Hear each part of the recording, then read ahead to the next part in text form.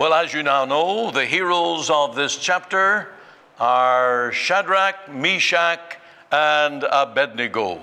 They would not bow, bend, nor burn. But where was Daniel? How come he escaped this threat of the fiery furnace? That confused me for a time, and I just wonder where he went to. Well, we don't know. This crazy notion of erecting a 90-foot high image in the plain of Dura began with Nebuchadnezzar.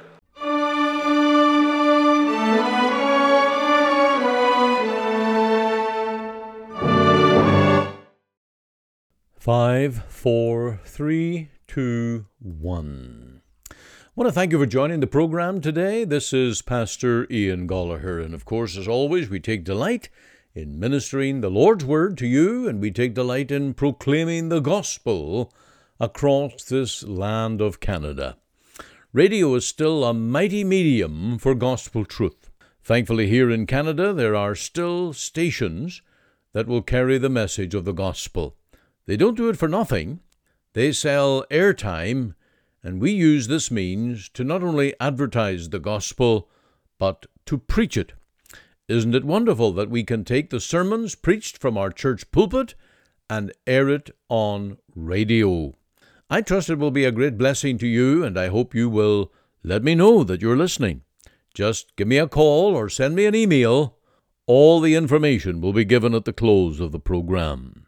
Today's message calls us to loyalty unto the Lord. It is a call to set ourselves to faithfully worship and witness for the Lord in this disobedient age. Don't be half-hearted in your Christian life. Don't have one foot in the world and one foot in the church where the Lord is honored.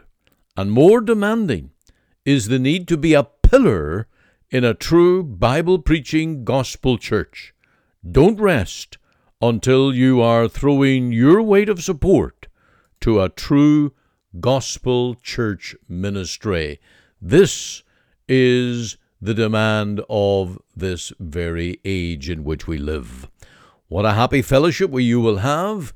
What a happy pastor you will sit under when you give your full support to the preaching of the Bible and nothing but the Bible. Sometimes here at Let the Bible Speak, I say that we preach the gospel only, and nothing but the gospel. And let that be true of every gospel church ministry. And so, again, I thank you for being a part of the program today, and I pray you'll be blessed. Maybe we'll just have a short prayer and then go straight into today's message, Daniel chapter 3. Father, we thank Thee for this opportunity to proclaim the gospel to the hearts of men and women. We pray that Your word will find a resting place in good ground, a ground that is wrought by faith, where the word will be received with joy and gladness, and where there will be much fruit. We ask that You will comfort Your people, that You will quicken the hearts of those that need to be saved, and grant, Lord, that You'll call them to saving faith in the crosswork of the Lord Jesus Christ. In His name we ask and pray. Amen. Now we're turning to our Bible again, Daniel chapter 3, the great words, Is it true? Well, as you now know, the heroes of this chapter are Shadrach, Meshach, and Abednego. They would not bow, bend, nor burn. But where was Daniel? How come he escaped this threat of the fiery furnace? That confused me for a time, and I just wonder where he went to. Well, we don't know. This crazy notion of erecting a 90-foot high image in the plain of Dura began with Nebuchadnezzar. Now, that plain was outside the city of Babylon It needed, of course, to be a spacious area, a flat level area, where this tall figure of the image would be imposing from all directions as the crowds gathered in. The dedication day of the image was with fantastic fanfare. Rousing music welcomed the arrival of the princes, the governors, the captains, the judges, the treasurers, the counselors, the sheriffs, and all the rulers of the provinces. You can only imagine the multitudes of people, the dignitaries that attended, and the high expectation. And then the music fell flat, and there was a period of silence. The king had instructed that the moment that the music started up again, that everyone was to fall down prostrate and give worship to his image, along with a threat that any who refused would be immediately carried off to the fiery furnace. Now, that furnace was used many times as a threat and a means of execution to those who would resist the king.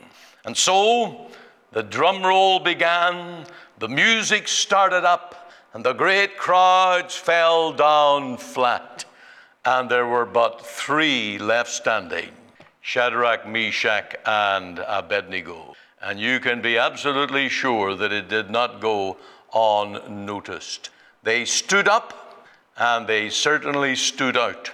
And so it wasn't long until the report got back to the king that these Jews, these three Hebrews, would not bow down. And you read there the instant fury of the king. He took it personally. This was an insult. This was a traitor, and this was not acceptable. And so the king invited them, or commanded them, to come into his audience.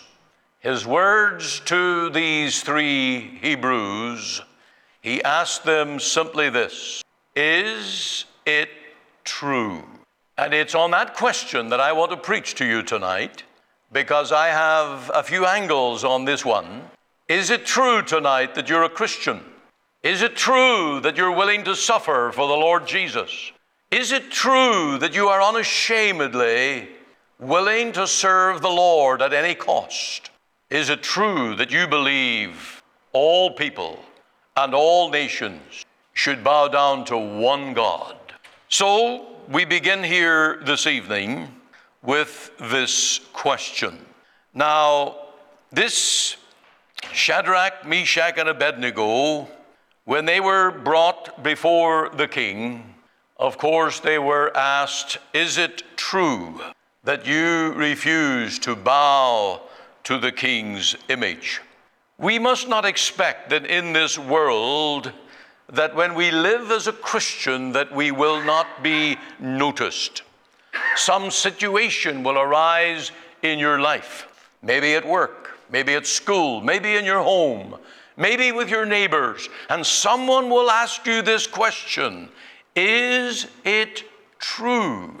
We have heard that you have stopped going to other forms of religion, and we have heard that you now are attending a Bible-preaching, Christ-centered church where the gospel is at the forefront. And it has been noticed. By the way, that plain of Dura, with all the spread of important people and all the music and all the fanfare and the image casting a vast shadow over the plain, that represents the world.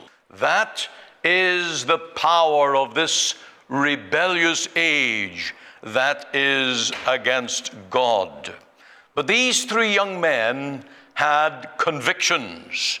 They were Hebrews, and they knew the first commandment: thou shalt have no other gods before me. Thou shalt not make unto thee any graven image or any likeness of anything that is in heaven above, or that is in the earth beneath, or that is in the water under the earth. Thou shalt not bow down thyself to them, nor serve them. For I, the Lord, am a jealous God.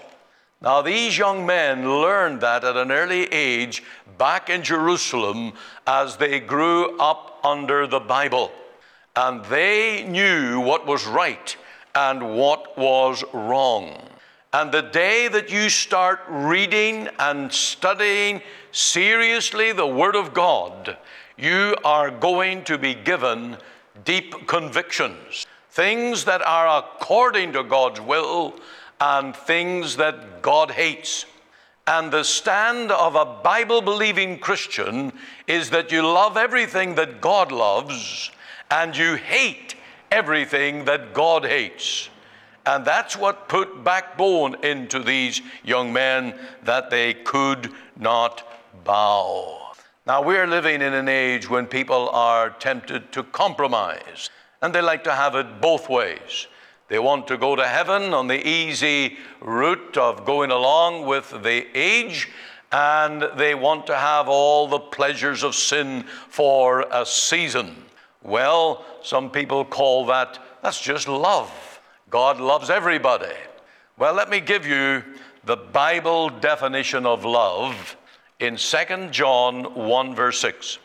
And this is love, that we walk after his commandments. This is the commandment, that as ye have heard from the beginning, ye should walk in it. That simply means that your practice should be equal to your profession. If you say that you love God and the love of God is in your heart, then you will love the things he loves, but you will also hate the things that he hates. So what if this question is put to you? Is it true that you will not bow down to the God of this world in whatever form, shape it takes? Is it true that you have the conviction to stand up to the light of the Word of God and walk in it? Are you walking in the truth? That's the question. Is it true? Is it true that you have separated yourself from empty religion that merely cloaks the pride of man? Now, only you can answer that tonight. And these three men stood before Nebuchadnezzar, and they answered that question. Also, is it true that you choose to suffer rather than to sin?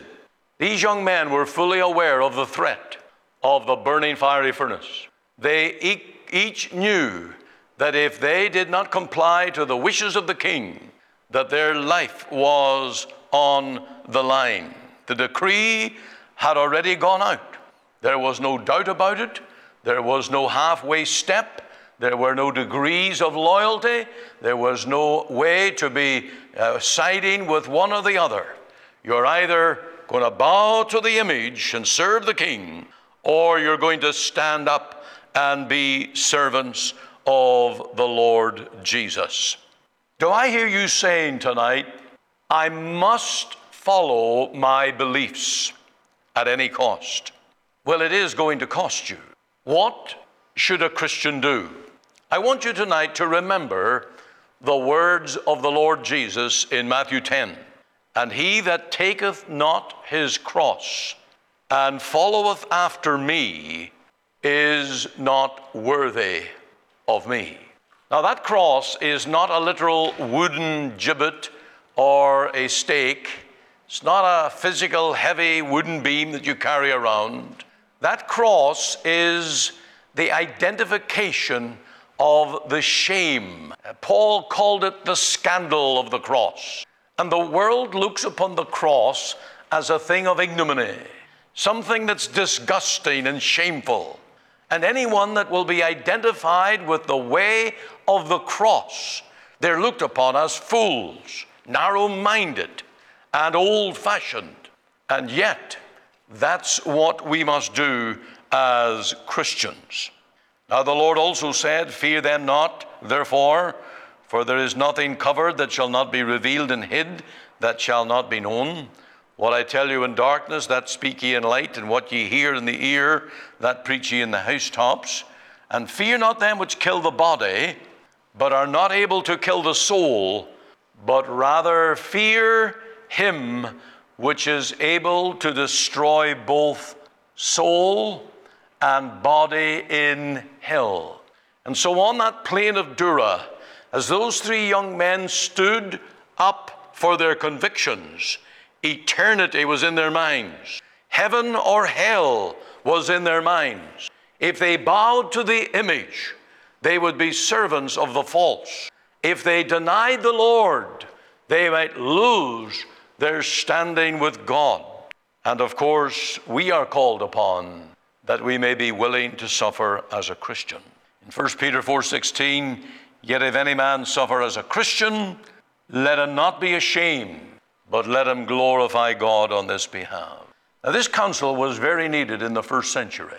After Pentecost, after the beginning of evangelism in Jerusalem that spread out to various nations around the Mediterranean world where the gospel went, Christians paid a heavy price for their profession of faith in the Lord, because often it was interpreted that if you are a servant of Jesus, you are no longer a servant of Caesar. And that was the way it was pitched. Either you serve Caesar or you are a Christian serving the Lord Jesus. And if they chose to profess Christ, they would lose their life. Hence they fled to the catacombs in Rome. Hence they were cast to the lions in the amphitheaters and the colosseums. It was an age of persecution. Into the centuries that went on, there were multitudes of Christians who chose to suffer rather than sin. Have you ever read the Fox's Book of Martyrs? Fox was the author, and his subject was the martyrs of mainly the English Reformation. And he gathered a lot of the histories and lessons of Christians who would not give up their convictions in Christ, but were willing to be put to death, some at the stake, some hanged, some were tortured, some were drowned, but they chose to suffer rather than to sin. And it's happening today. Nigeria, China. It may happen soon in Hong Kong. There are awful pressures afoot to take away the liberties, not only national liberties, but religious liberties. And there will be those who will mightily suffer because they will not bow to the way of the world. They will not give up their convictions. Is it true of you that you have decided that you would rather suffer than sin? That's a sobering question. And it's one that maybe we would not dare to answer with boasting. And we would have to say, Lord, I would need your grace to bear such suffering, and I know I won't get that grace until it's needed. And so it's right that we don't boast of such things. Yet, there ought to be a resolution in our hearts that if we are called upon to suffer, and it might be loss of job, loss of income, loss of position, maybe loss of friends, but I'm willing to suffer rather than sell out my conscience and sin. Third question, is it true that your God will deliver you? I want you to read verse 15 in this third chapter of Daniel. Now ye be ready that at what time ye hear the sound of the cornet, flute, harp, sackbut, psaltery, and dulcimer, and all kinds of music, ye fall down and worship the image which I have made. Well, but if ye worship not, ye shall be cast the same hour into the midst of a burning fiery furnace. And who is that God that shall deliver you out of my hands? There's another question from the king Nebuchadnezzar. And these young men were convinced that their God was able. Look at their answer in verse 16. Shadrach, Meshach, and Abednego answered and said to the king, O Nebuchadnezzar, we are not careful to answer thee in this matter. Now, the word careful there is a bit of a dubious translation. When I was growing up as a boy in my home, I dare not say to my dad, I don't care. And I don't think that's what these young men were saying to Nebuchadnezzar, we don't care. What they were really saying is, we don't need to answer that question. We've already made up our minds. God is able to deliver us. That's the God whom we serve. And by the way, Nebuchadnezzar, if he's not pleased to deliver us, we still won't bow down to your image. And you can put that in your pipe and smoke it. They were defiant to this King Nebuchadnezzar. Now, they were courteous. They were polite. They went as far to serve the king as they could. But they believed that their God was able to deliver them. And even if it did not please God to deliver them, they still would rather lay down their lives and enjoy all the rewards of eternal life with God than to surrender their soul. Lord, keep us steadfast in your word. Burn those who by deceit or sword would wrest the kingdom from your Son and bring to naught all he has done. Come, Holy Ghost, come, Lord our God, and shed thy heavenly gifts abroad on us and on to every heart, through faith and fervent love impart. Lord Jesus Christ, your power make known, for you are Lord of lords alone. Defend your holy church that we may sing your praise triumphantly. Come, Holy Ghost, come, Lord our God, and shed thy heavenly gifts abroad on us and on to every heart, through faith and fervent love impart. O Comforter of priceless word, send peace and unity on earth. Support us in our final strife, and lead us out of death to life.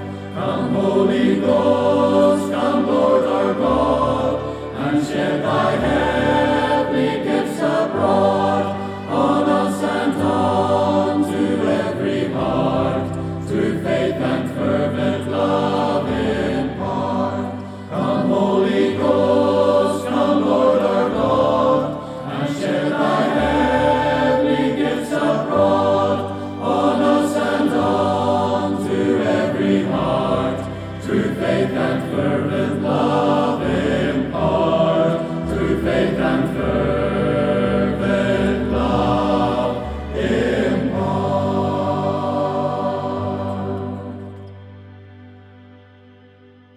You're listening to Let the Bible Speak. This is Ian Gollaher.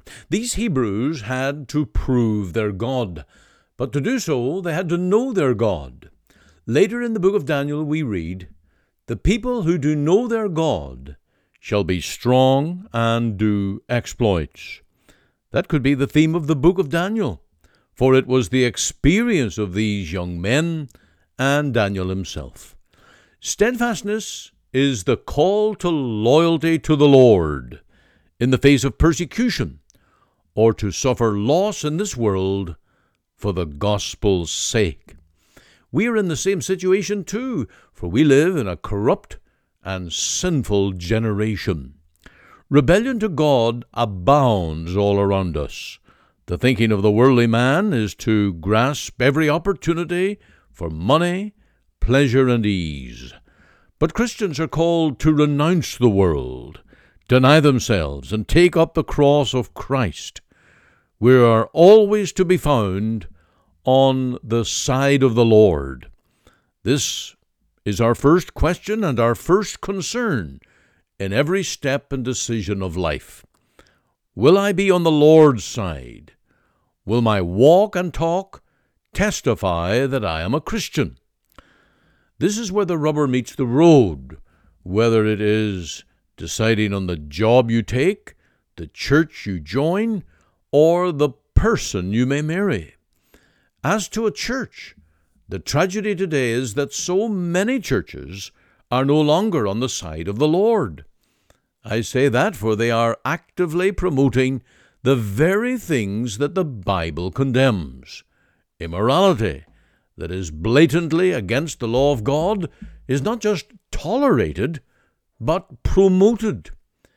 Now, the litmus test for morality, of course, is the 10 Commandments. And God, as we know from the first commandment, hates idolatry. And we also know from the 7th commandment that he hates adultery, every sexual act outside of marriage between one man and one woman. That stand will cost you today. In this generation, we need to promote biblical marriage and healthy relationships within the marriage bond. You will also find that those who go down the road of immorality have long given up preaching the gospel. To them, the cross is offensive. What? I hear you saying, a church can be offended by the message of the cross? Oh, yes. And it's happening right across this land of Canada.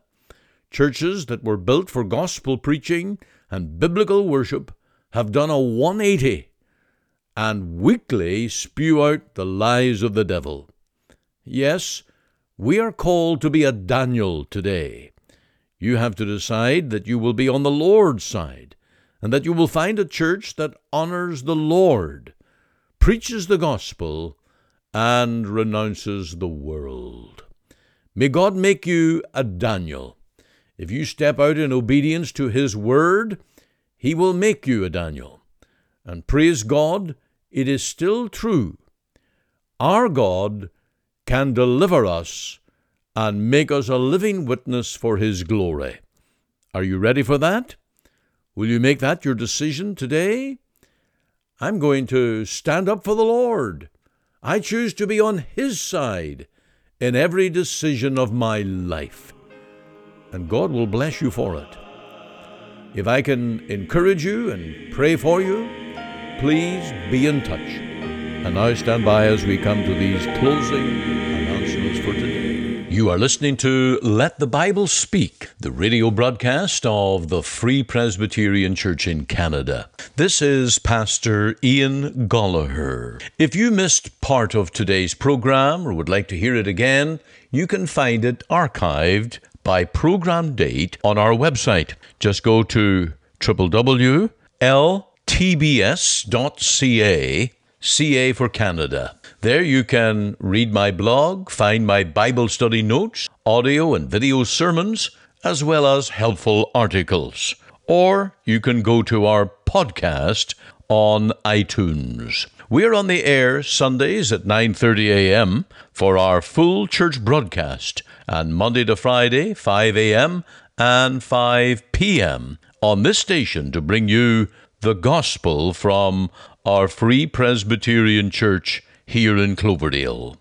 We also invite you to our church services on Sundays, 10:30 and 6 p.m. Through our website, you can listen and view to our online services at 10:30 and 6 p.m. Make it your Sunday worship. Click on the Live Now button on the home page of our website. Or if you would like to talk with me one-on-one as a pastor, please give me a call. The phone number is 604-897-2040. The mailing address is 18790 58 Avenue, Surrey, BC, V3S1M6. We're located just 2 blocks north of number 10 Highway on 188th Street. Our website again is ltbs.ca.